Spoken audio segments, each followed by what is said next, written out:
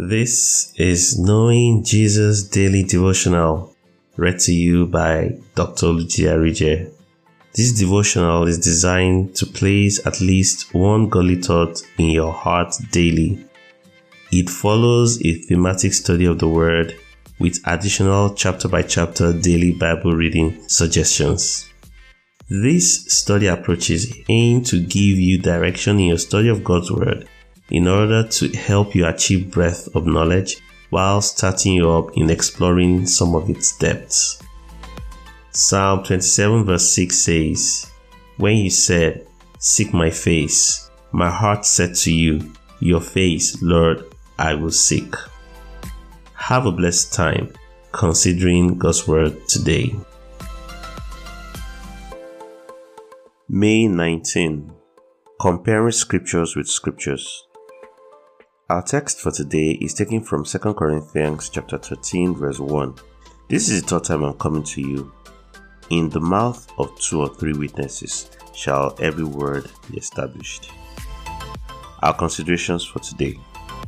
Comparison is one of the most important ways by which we build up witness for the truth of God's Word in our hearts. Even as Scripture says that by 2 or 3 witnesses every matter is settled. For instance, while studying Ephesians 5, I came across verses 25 and 26 that say, "Husbands, love your wives, even as Christ also loved the church, and gave himself for it, that he might sanctify and cleanse it with the washing of the water by the word." At that time, I wondered what was meant by washing of water by the word.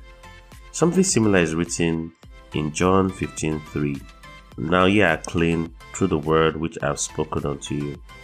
I became sure that the word of God had cleansing power, like water has. Moreover, the cleansing power here was obviously not referring to a physical cleansing, whereby our bodies are washed by bathing in water. It meant something deeper and more enduring.